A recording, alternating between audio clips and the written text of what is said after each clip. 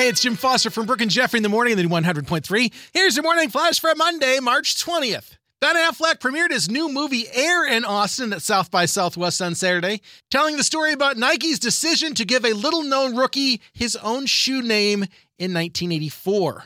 When his Airness was asked if he had any requests for the movie, Affleck said MJ's big ask was for Viola Davis to play his mother, saying none of this would have ever happened without his mom, Dolores. It's a little-known fact, even to Jordan heads like me, that Michael Jordan's mom actually negotiated his first groundbreaking endorsement deal herself. How sweet is that? If you haven't seen the trailer, watch it, and you will not be able to get your eyes off of the screen.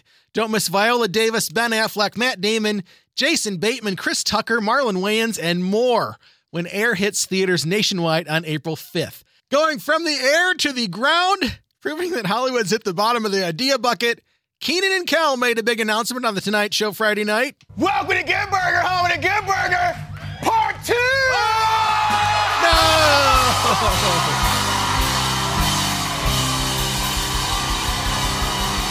No! Yep, 25 years after it hits theater, Good Burger 2 is slated for filming this summer and headed for Paramount Plus later this year, keeping in true fashion with the saying, what's old is new again, but not necessarily edible. And finally, adding his name to a list of comedy legends that goes from Richard Pryor and Carol Burnett to Tina Fey and Eddie Murphy, Adam Sandler became the latest to be honored at the County Center as this year's recipient of the Mark Twain Prize for Humor on Sunday. Presenters included his buddy Judd Apatow, Drew Barrymore, Conan O'Brien, Chris Rock, Jennifer Aniston, Dana Carvey, and Steve Buscemi were in attendance. Placing his hand on the big bronze statue as he accepted the prize, he said it may one day be used to bludgeon him in his sleep.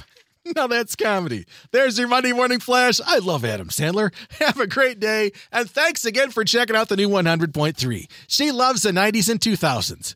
No, that's good stuff.